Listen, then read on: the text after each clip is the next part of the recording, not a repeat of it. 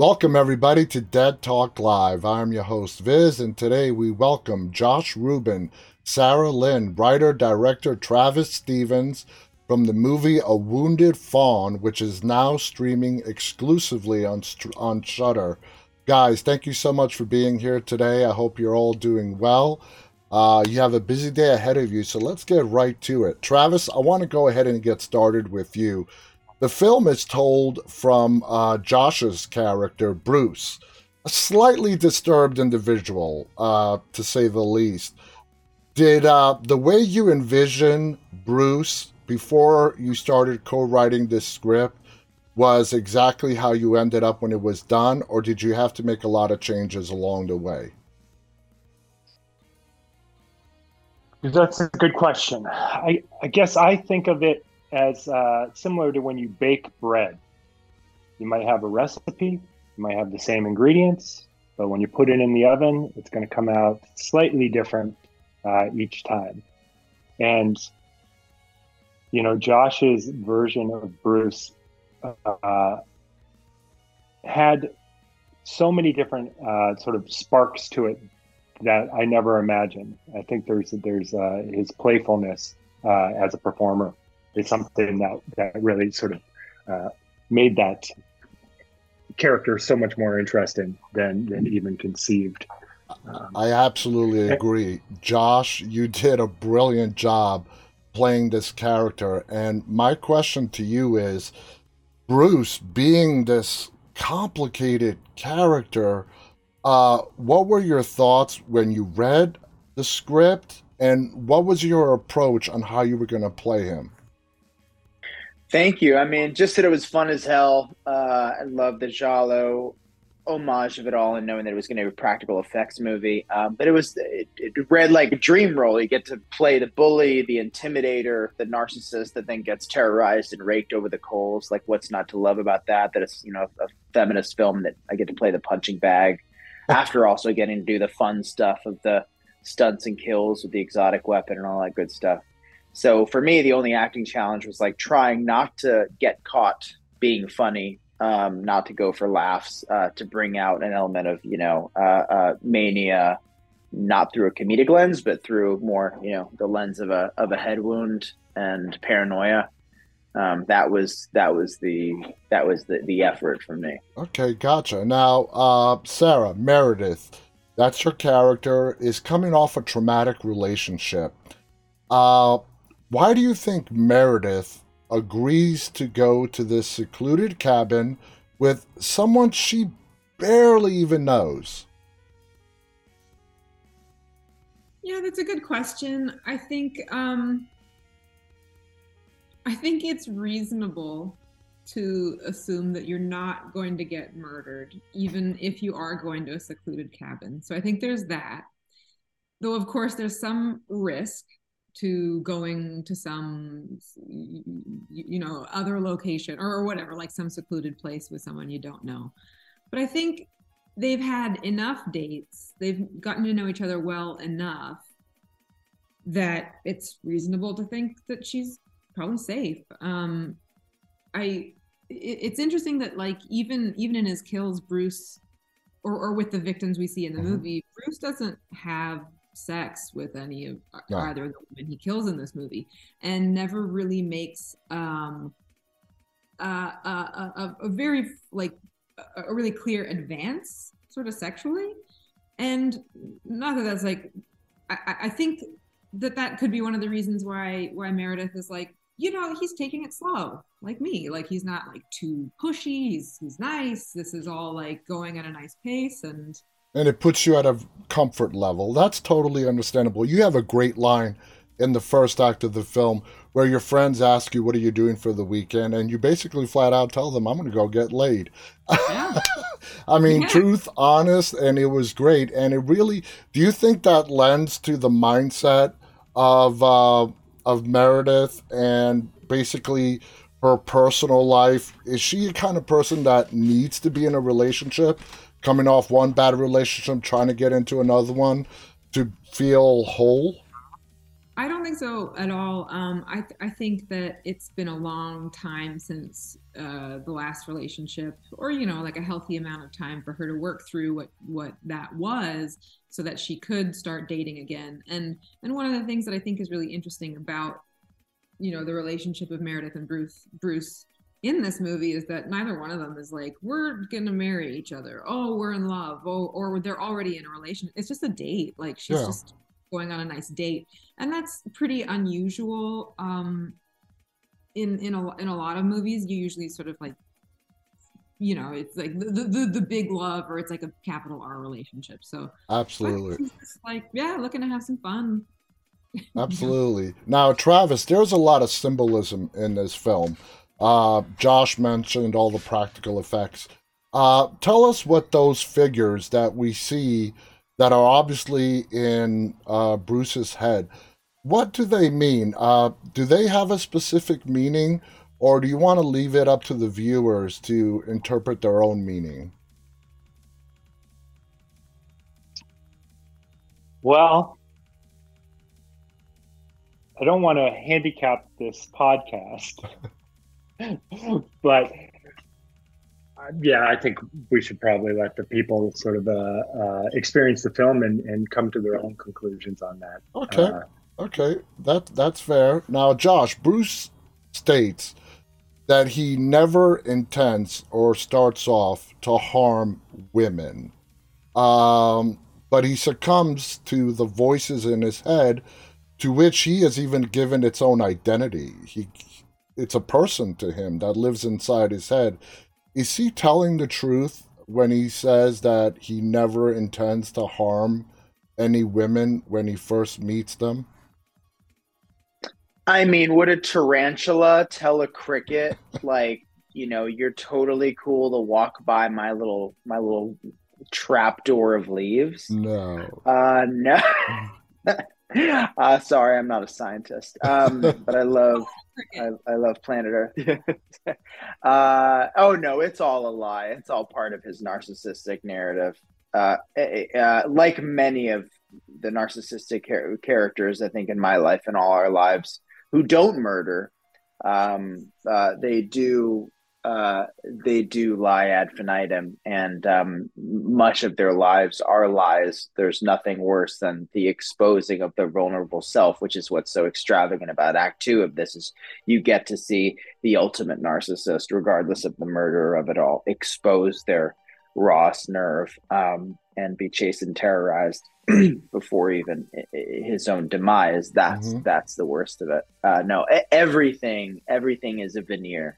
And that was so fun about playing this part. Before we even meet the Furies, you're meeting a character who's playing a mask. Bruce is masking what he really is from the get-go. Yeah. Now, it's very hard to put a label on Bruce. I'm talking about, is he a sociopath? Is he schizophrenic, etc.? What's your take on that aspect? I mean, I didn't get the whole psychopath, sociopath vibe from him. I think he's just somebody who's suffering from a very severe mental illness. Well, it's not for me to examine or diagnose, but I'd love to do one of those whatever we all get on Vanity Fair as who we are, and talk to an actual forensic psychologist or psychiatrist and get their take, and have us all just kind of sit at the round table in our nice clothes and say, "Wow, that's so cool! I didn't think of that." 'Cause it's just not for me to diagnose. I'm not nearly as educated, nor I probably shouldn't say is interested. I just knew that the challenge or the role was he's masked. He is faking it. He's the tarantula under the trap door, Hmm. or under the camouflage, and he's containing all of it. He's clearly a very very angry person. I don't even think he's as remorseful as Dahmer, who tried to drown out the voices with alcohol. I think he's living a very angry life for what that observation is worth. And there's one line in the movie that it's not really a spoiler unless you have context, where you say, "This is this is the part I really enjoy." I think that those few words sort of give Yeah. us a really deep insight into your character. Now, Sarah, during the final act, when Bruce is in, I mean, he's just full blown over the cliff in his own little world. Uh, Again, this movie leaves a lot up to viewer interpretation. But do you think Meredith is sort of leading him along this hallucination, whatever you want to call it, path he's on, or is she just sitting back and watching what is he doing? Um, it's a good question, and it definitely is up to interpretation. I think in my mind, I think like what's really happening or whatever is that is something quite straightforward, but through the brain trauma that Bruce has experienced and his like grandiose delusions, he's viewing it in this like very heightened and self-important way, when I think that really there's a woman there who he has not managed to completely destroy, who's Mm-hmm. like, hey, look what you did. Yeah.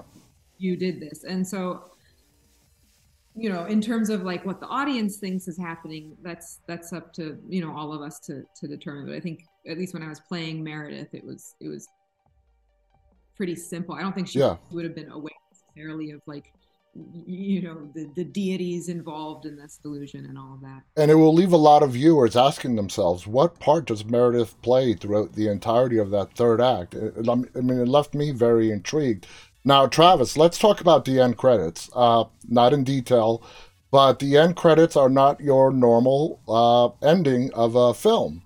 Uh, I will admit I don't watch the entirety of end credits, but I made the exception for this film. When did you know you wanted to end the film the way you did? And like I said, we're not giving away any spoilers. We're trying to be as cryptic as possible. But when people see the movie, they'll understand the question. Yeah, it's interesting. It has become clear to me this year that I don't pay attention to when I decide these things, because Sarah was like, "Oh, I think you decided that while you were working on the script," and I just have no recollection of when, but it definitely was something that by the time we were ready to film it, um, we were ready for. And when you make a decision that bold, you never quite know if it's going to land. So every time somebody mentions it, it feels like we got a high five Oh yeah. from Now, cinema lovers. Josh, you being a part of those end credit scenes, it looks like you were kind of having some fun there in the dirt on the ground. Uh, I really was. you know, how much time, Josh? How much time did this film take to film from start to finish? My involvement, I mean, the filming of it was, oh gosh, what, 28 days? Most of which were overnights. Yeah, Something like yeah. that. The majority of the film is in done overnight. Now there is sort of a. I'm going to throw this question out there, like a paranormal possible aspect to this film. Now this relates to Meredith's character. I'm going to ask Sarah this question. Do you think that Meredith is seeing the spirits of Bruce's past victims? What's your take on that particular aspect of this film? Oh, we lost your audio. Sorry about that. Uh, I think what I'm about to say might actually contradict what I said earlier a little bit, but I think she is getting warnings, those spooky little warnings from either the spirits of Kate and Lenora, yeah. or from the Furies themselves. Okay. Yeah. That Yeah, ma- but I think it's kind of a fun movie in that like they're Furies and they're also not Furies all at the same time. If that makes sense. yeah, yeah, absolutely. Now, Travis, we're almost out of time. I want to throw the last question to you. The movie starts off at an auction house where Bruce is doing part of the bidding on a very bizarre, unique piece of art, let's call it. What do you think, or what would you like the audience to think? I know, you want to leave it up to them, but what does that object, that piece of art, mean to Bruce? And it's so important for him and the lengths that he goes to get it. I think for somebody, a personality type like Bruce's, his actual emotional connection to the object is probably impacted severely by other people's views on the object. And I think as a device, it allows us to see that what Bruce really wants is to be the winner, and he doesn't want to be the loser.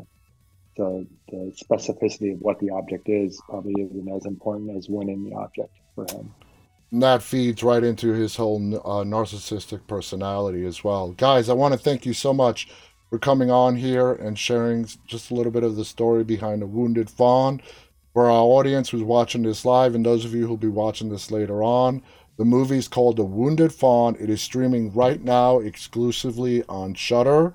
I loved it. It's a great film. It's going to have you walk away with your own interpretations, your own questions. Please check it out. I want to thank our guests, Josh Rubin, Sarah Lind, and writer, director, producer Travis Stevens.